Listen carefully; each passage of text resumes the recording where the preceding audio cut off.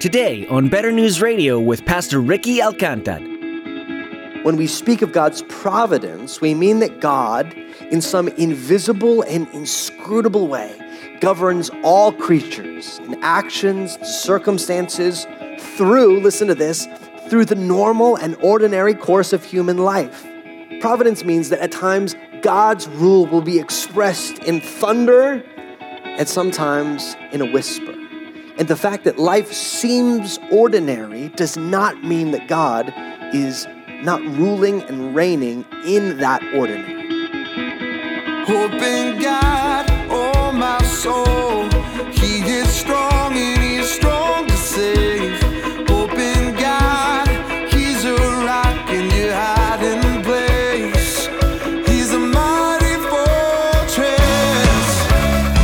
As we travel through our daily lives, mundane as they may seem to be, it can be hard to imagine that God is working behind the scenes on our behalf. As we consider the story of Esther, it seems like this is just a story about a king that got mad at his wife and decided to get another one. As Pastor Ricky will be teaching, much of this story seems to just kind of go along until the end, where we see how God has been using the events of these people's lives to accomplish His purpose for His people.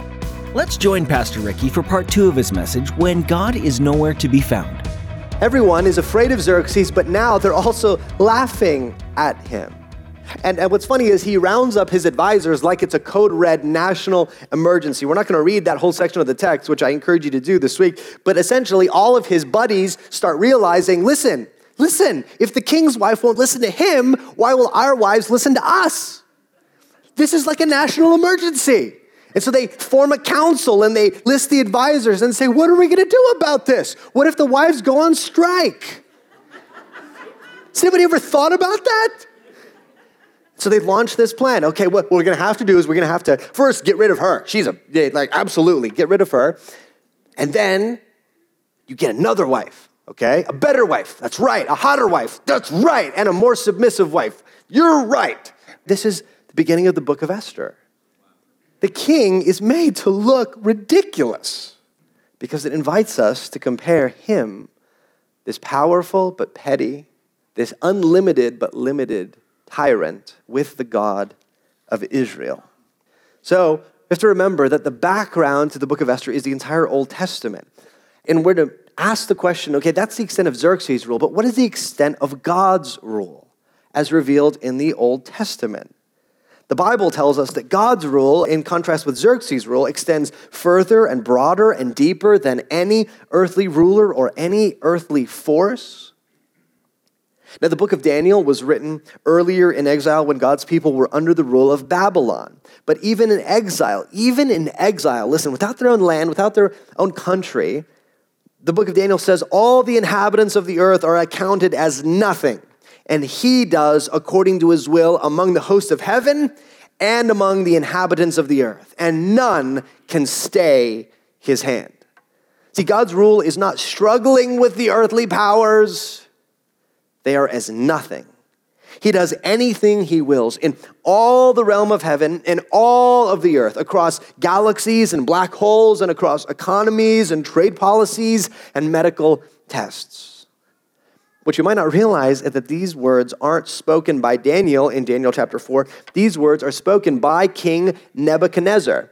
They're spoken after the king exalts himself over God and is struck dumb and turned into a madman, into an animal. And when he's finally restored, this is what he says: all the inhabitants of the earth are accounted as nothing. Meaning me, the ruler of the ancient world, I'm nothing compared to him. This is the biblical doctrine of God's sovereignty, which we can't fully dive into today, but the Bible is so clear. God rules over creation. Job says, to the snow, he says, fall on the earth, and to the shower and the rain be strong. The clouds scatter his lightning, then turn round and round by his guidance to accomplish all that he commands them. God rules over even random or chance events, which will be very interesting later on. Proverbs 16 says, the lot is cast into the lap, but the decision is wholly from the Lord. Even little random events in our lives, God rules over them. God rules over our lives themselves. In Psalm 139, in your book were written every one of them, the days formed for me, when as yet there were none of them. The Bible says that God's sovereignty is absolute, and his reign and rule extend everywhere. So then how do we put these two things together, the book of Esther and the rest of the Bible? How do these things possibly fit together? How can God seem absent and yet be ruling and reigning? Well, they fit together because they show us that God's rule is sometimes expressed in fiery mountains, in powerful rivers in the book of Exodus, and in fiery furnaces like the book of Daniel. But God's rule is often expressed in quiet rulership. This is what theologians have termed the doctrine of providence. Commentator Kerry Job says this: when we speak of God's providence, we mean that God, in some invisible and inscrutable way, governs all creatures and actions, circumstances through, listen to this, through the normal and ordinary course of human life. Providence means that at times God's rule will be expressed in thunder and sometimes in a whisper. And the fact that life seems ordinary does not mean that God is not ruling and reigning in that ordinary. We'll see this over and over throughout the book of Esther, especially English majors would love this. The book of Esther is full of passive verbs. Things like this.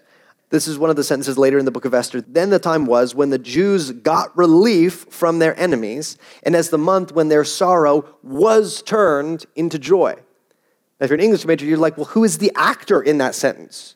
How did they get relief, and how was it turned into joy? Who acted to bring that about? The book of Esther says nothing. But we're meant to look at Esther through the backdrop of God's word and see, oh, we see clearly. We see clearly how the Jews got relief from their enemies and how clearly the sorrow was turned to joy by God. This is the extent of God's rule. And briefly, the character of his rule is in contrast to Xerxes as well. God acts, yes, for his own glory, but also for the good of his people. God is glorious, and what he does shines forth his glory. But in contrast to Xerxes, who pursues his glory at the expense of the good of his people, God has chosen to tie his glory to the good of his people, meaning that he's bound himself to his people in such a way that pursuing his glory and the good of his people are the same thing. To let his people falter and fall would be to the detriment of their good and his glory.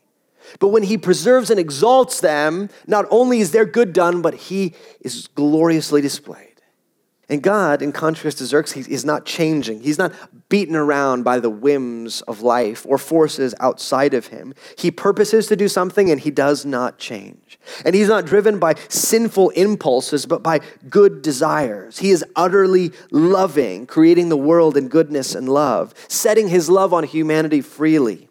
And he is utterly just. He created this world perfect and is in himself holy. There is no evil, no sin in him. And this, friends, this is the person who ultimately is pulling the strings. The extent of his rule is limitless, and his character is matchless. So what does this mean for God's people? Here's the point. What does this mean for God's people? It means good news.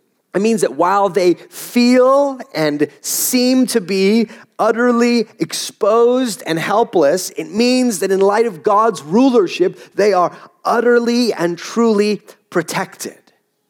It means that he is utterly committed to his people and to the promises that he has made to them, and that we should not mistake not seeing an obvious or spectacular hand of God with God being absent. It simply means that God is choosing to work through a quieter providence. Matthew Henry says this about the book of Esther. I love this.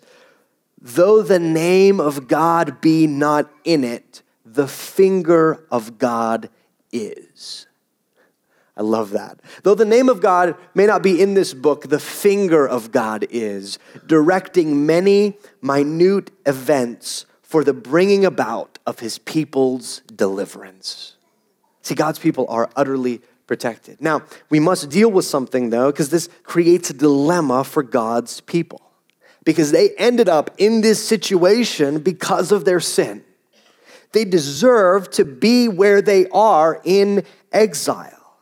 And in a similar way, all humanity is with them. We all deserve to be in exile. We each rejected God's good rule. We decided, I'm going to run my life.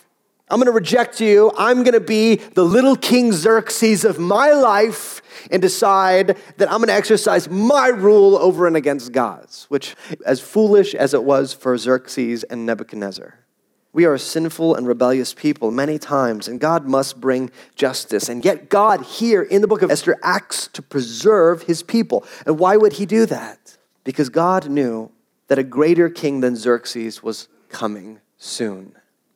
And this king would make it possible for God's people to be fully restored to him.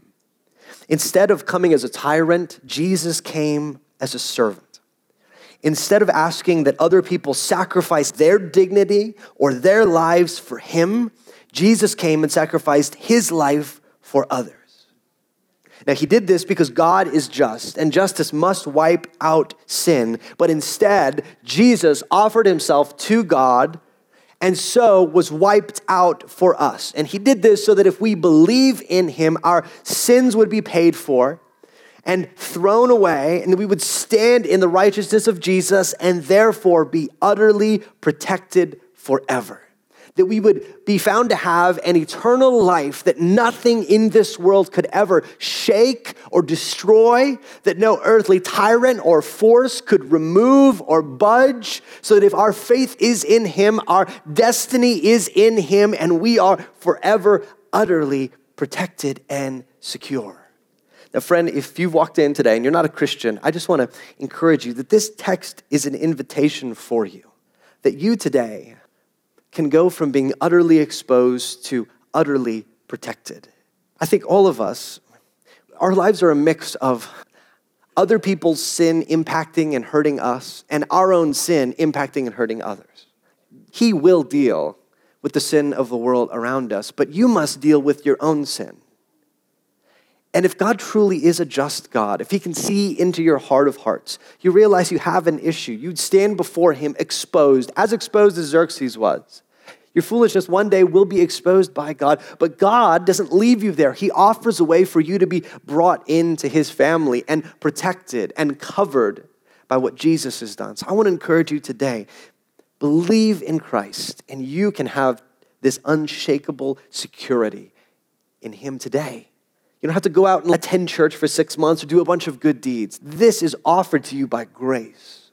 And Christian, for us, we must remember this, that when God seems absent, if Christ would even die for us, will he leave us now? If God would do all of this and work this plan over centuries to send Christ in our place as our substitute, will he leave us now? If he's gone to the ultimate length to cover us and protect us as his people, will he leave us now? The book of Esther shows us that the answer is surely not. So this is the big idea today. If you get nothing else, this is the thing to get. Let's answer that question. Where is God when we can't see him? The answer is this: he's right there. Where is God when we can't see him? He is right there fulfilling his promises through his providence. So we should not mistake not seeing the big obvious hand of God with him not being at work in our lives. And we see that that's the case even right here at the beginning of Esther. See, this whole story is setting into motion the salvation of God's people in the book of Esther. For the Jews, they would have thought that all of this stuff happening in the king's palace had nothing to do with them. It's like, okay, that's whatever. The king got mad. He got humiliated. He's going to pick a new queen. It's nothing to us. And yet, in those circumstances that seem the furthest thing from their lives, God is setting into motion a plan to preserve and protect his people. Without this little incident of the king being insulted, the Jews would not be saved. And in 1,000 ways, friends, in each of our lives, the Lord is acting to preserve and protect us, both in the day-to-day stuff of life, but also for his eternal purposes. Where's God when we can't see him? He's right there, fulfilling his promises through his providence. Now, let's end briefly by asking, okay, well, how do we deal with these two things together? How do we, in a sense, see double? How do we see the reign of the things around us and look beyond that to the reign of Christ behind those things?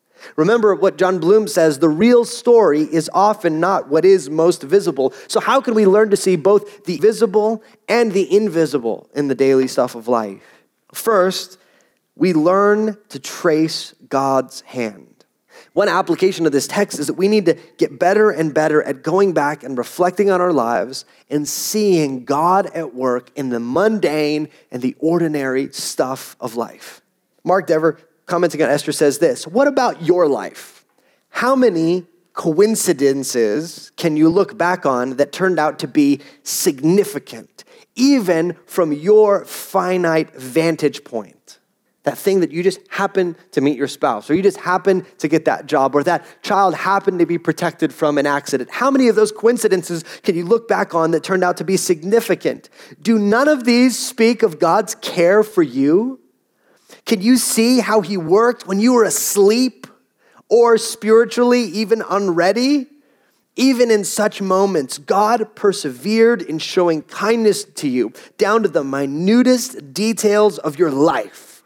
He concludes by saying this: God's wisdom arranges the smallest events to the greatest tragedies in order to produce great results for his people. We were to grow in the skill of looking at our lives with the help of others and seeing often and frequently how God has been at work for our good in what seems to be so ordinary. And second, we're also to look at Scripture and learn to trace God's hand there. We're to take comfort in our lives looking at the truths of Scripture and the stories of Scripture. We're to remember that God's plan for Joseph when he was in prison was to preserve his people. We're to remind ourselves of God's plan when the apostles are thrown in prison, that it would be the salvation of many. We're to get better and better at seeing the hand of God in the things around us. I have a friend here in El Paso who's a local pastor. His name is Greg.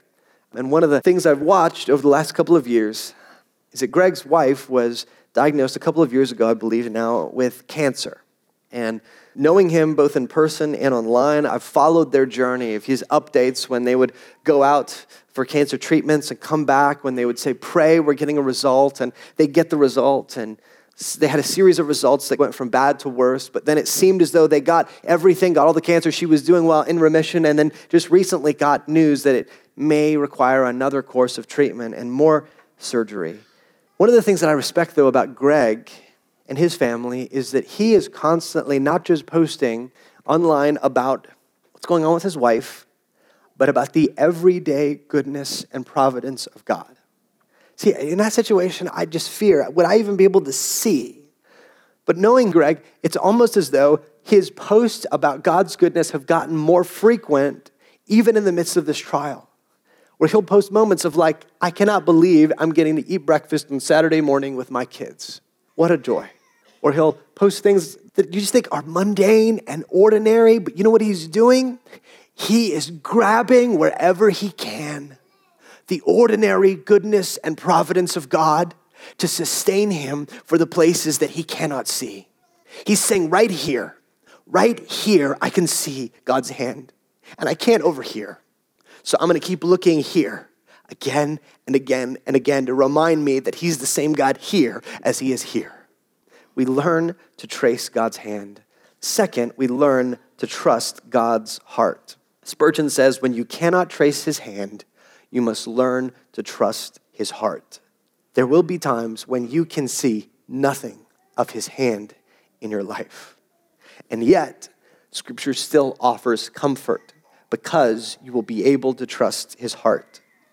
I remember last year when we went on this long airplane ride, my son Cohen, who was, I think, like a year and a half or something at the time, he just flipped out. It was a multi-hour airplane ride, and he just flipped out. Now, and I don't mean like you get on a plane and some of the kids, start getting a little cranky or fuzzy. He went like code red, we're going to die, right?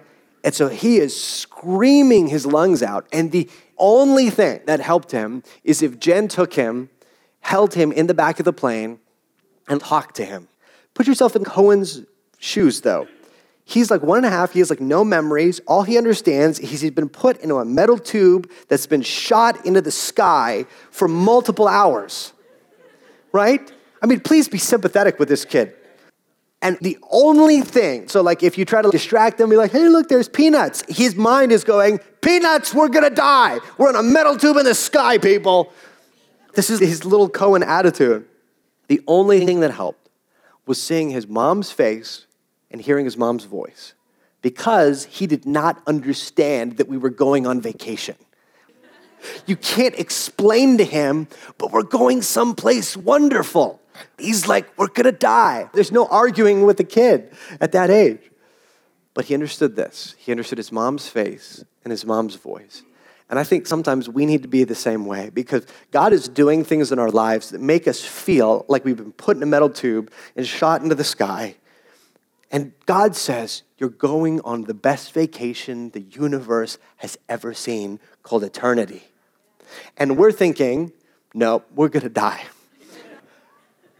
And in those moments, what do? The Lord is kind, friends. He gives us this, a place where we can hear his voice and learn to trust his heart. So when you cannot trace his hand, learn to trust his heart. And third, we wait when we cannot see either.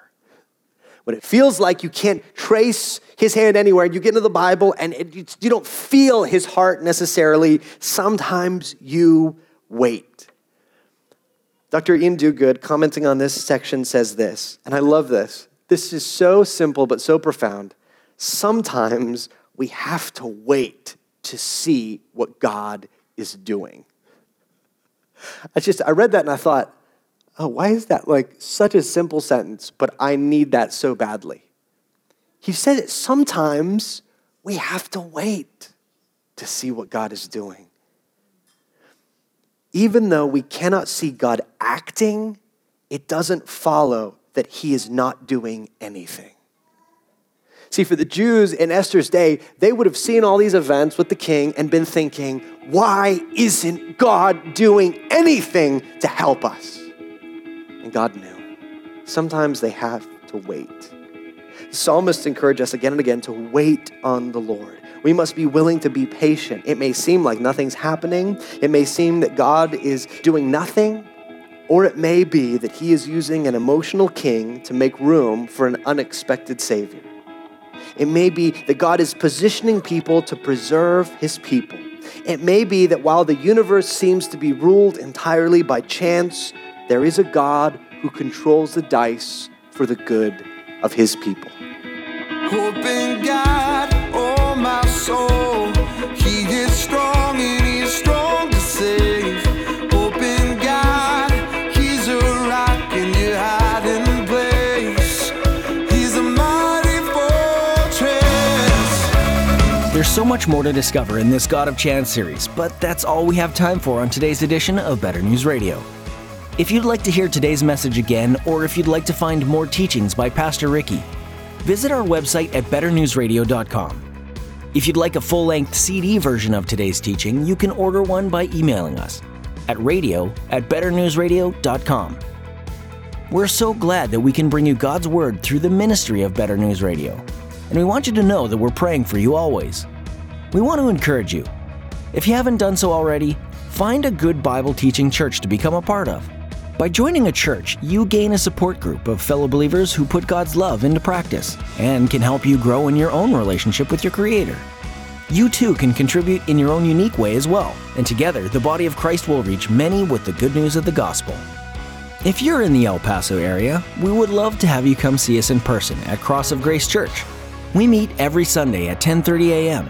to worship God and hear what He has to teach us through His Word. Find out more under the Community tab at betternewsradio.com.